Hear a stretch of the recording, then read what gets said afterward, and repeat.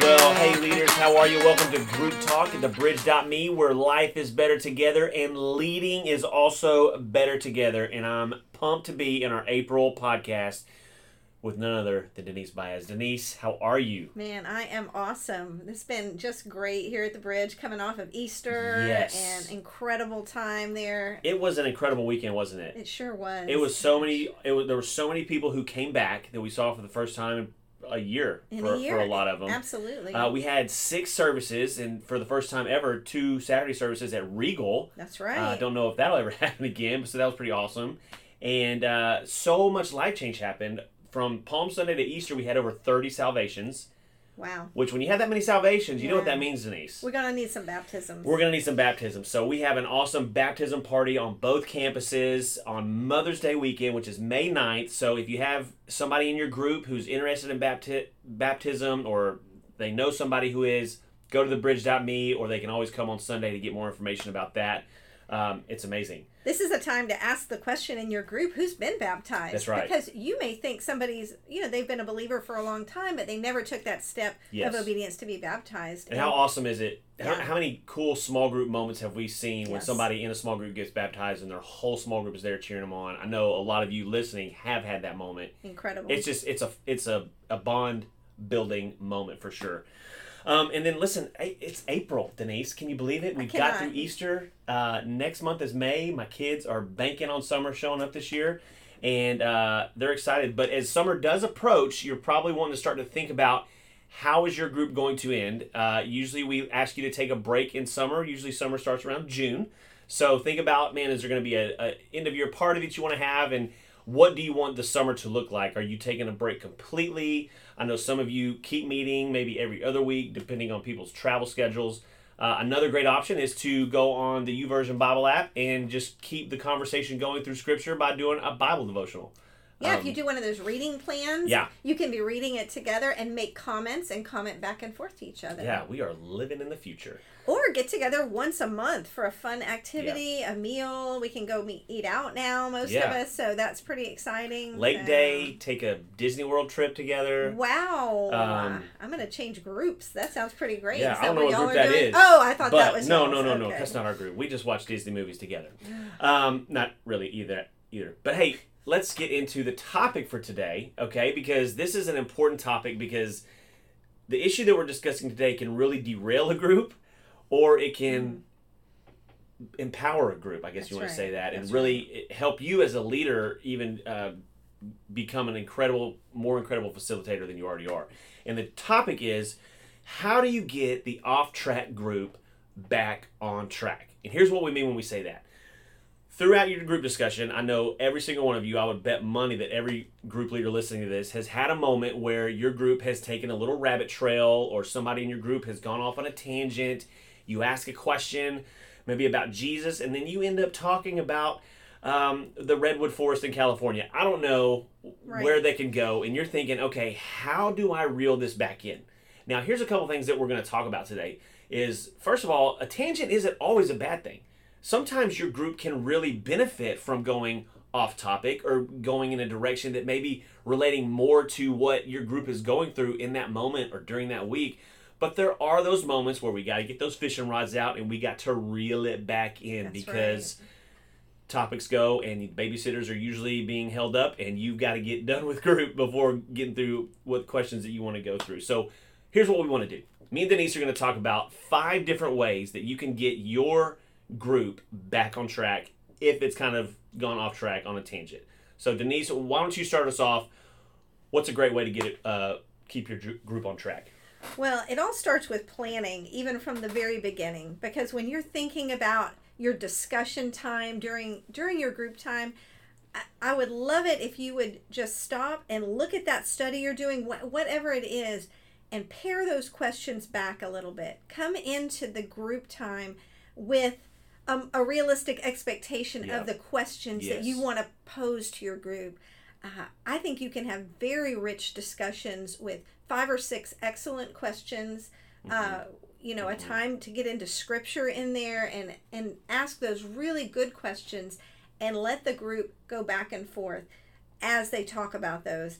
And so that leaves room for some beneficial tangents in your group Absolutely. time if you don't over prepare or feel like you need to hit every single question. So you're saying we should prepare for group. That's a good idea. That is, I knew you were going to catch that. Yeah. I'm glad. I'm writing that down as we read. You're awesome at that. So prepare realistically, okay? Prepare realistically. Yes, absolutely. Yes.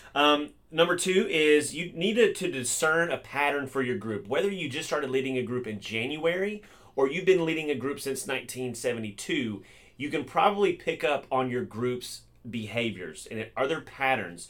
And is there a time in your group where it usually triggers something and somebody goes on a tangent or you go down a rabbit trail?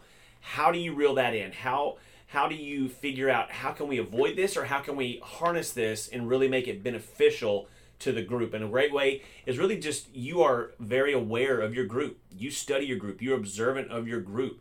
You know the flow that your group usually takes. And you get ready for that. Kind of going back to number 1, you are planning for those moments. And sometimes to avoid maybe certain traps that your group might be experiencing, change it up every once in a while. Like if you have a meal before, save the meal to the end. Now, I don't know if that'll work though, because angry people, is a real issue. You might need a little treat if you're saving that, or at least give them a heads up. That's right. Say, hey, we're going to eat last, so if you need a snack, do that. But I've seen that happen during prayer request time. Yes. That can be a time where we can just go so far out down the trail that we can't even see where we started. That's very true. And so I know some of you group leaders have gotten very creative in ways to harness that and focus that. That's right. That's time. Right. And Denise, you actually sent me an article about this, but icebreakers are so beneficial for your group. They can really add to the discussion. If you're really creative, you can figure out how to work in your icebreaker into the group discussion as you're into the questions. But that usually helps focus even more on the topic at hand or the topic for that week and really aid you in keeping your group on track. But those observe your group. Figure out, are there patterns that my group gets into during the week? So for number 3, really, we need to be assessing, watching it, because if you see a shift in your group, if you see an increase in kind of going off topic, and this can look different ways. I mean, it can be more silence related where they're just not talking, or it can be following a rabbit trail in a different direction. It would be a good time to stop and say, let me look at these materials that I'm using, this study that I'm doing.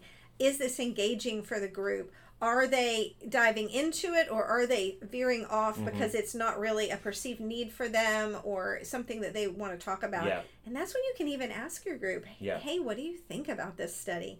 I mean, we have legitimately quit studies before in our small group, and it was very beneficial to do that. So I asked you this earlier, and I want you to say it on air. What happens when you pose that question and your group is pretty much a 50-50 split? Like half of them are into it, half of them are like, this is Satan's work. What are we supposed to do with this? Well, I think 50% is not really the bar we're looking for too much there. So unless you're just really invested in this, I feel like if only 50% of the people are engaging and think it's positive, because bear in mind, probably your group if they want to tell you something good about the study, if they're telling you, hey, half of them are saying this isn't doing it for me, I would seriously think about perhaps changing. The ones who loved it, as you mentioned, they can take that and do it on their own their own time. Yeah. But if you see a disengagement in half of the people in your group, it's time to stop and assess that. For sure. Absolutely. Yeah, that's a great one. That's a great one. Well, number 4 is that you try to link that wandering talk back to the topic at hand. So if somebody's going off and it might not even necessarily be completely out of the woods, but they just keep going and keep going. This is an incredible opportunity for you as the conversation facilitator to lead in that moment and get the group back on track. Not saying that you just interrupt them and say, okay, stop, just shut up. We feel like saying that sometimes, but that's not Christian appropriate. We're not going to do that, okay? But just graciously segue back to the topic at hand. If they do say something, just saying, hey, I like what you said there. Here's how it relates to whatever we're talking about. I know for us currently in our small group, we're walking through the starting point material. Now, if you've ever walked through starting point, you know that there's a lot of different ways to go down rabbit trails because it covers God, which is a pretty broad subject. Yes. And so what Shannon and I have to do at times is really just say, okay, I like what you said there. How does it have to do with the law? Or how does it have to do with creation? You know, kind of back to whatever we're talking about. We're saying, hey, we're going to get to that. Or it's even okay, Denise, to say as a small group leader, I'm not sure about that. Wow. Let me get back to you, okay? No, it's so true. And really Absolutely. bringing it back, but hey, let's focus on this, and then we will get to that. It's actually so beneficial to Yes, say that. absolutely. It's so beneficial. It gives everybody in Yeah. your group the permission to not know That's right. everything about Yes. everything. Yes. Well, I and mean, and I would here's the- encourage you, say that. All right, Here's say the that. other side of the coin to that as well. If you promise to get back to them, get back to them. That's right. Don't say, let's talk about that later, and then just completely forget about it. If you need to write down in your Bible or on your Bible app or text yourself, make sure that you do that research throughout the week so that you say, hey, last week we said this. Here's what I found. You know, and encourage your group to research it as well so that you're That's not right. doing all the work, and it is a group effort. So that was number 4, how to link your wandering talk back to the topic at hand. So number 5, our last point here, and this is such a great one because get your group members on board with you in this, because you could go to a trusted member of your group. Maybe it's your co-leader. Maybe it's someone you see leadership potential in and you know that they're an influencer in your group, and take them aside privately and say, hey, sometimes this happens. Could you help me with that? Yeah. Could you maybe, when that's going on, say, hey, wow, so cool. Wait, I forgot. What was the question again? Yes. Yeah. And throw it back to the group leader at that point of Yeah. whoever's facilitating the discussion to say, hey, yes, this is what that question was. And we get back on topic in a gracious way that respects everybody in the group. And really, if you come to someone and ask them to help you in your group, you're communicating trust to them, that you see them in leadership roles, and that you value them very much. They will buy in even more to what the group is doing. That's right. It gives them ownership of the group. And, I mean, life is better together goes much more than just a cool slogan for a group life ministry. Right. It truly is. When you're going at group and leading group, get as much help as you can, because nobody said you have to do it alone. I mean, we're here telling you, get help. It's okay. It's a great thing. And honestly, in your group talk discussion groups that you get together with once a month, you are paired up with other leaders who are in similar situations.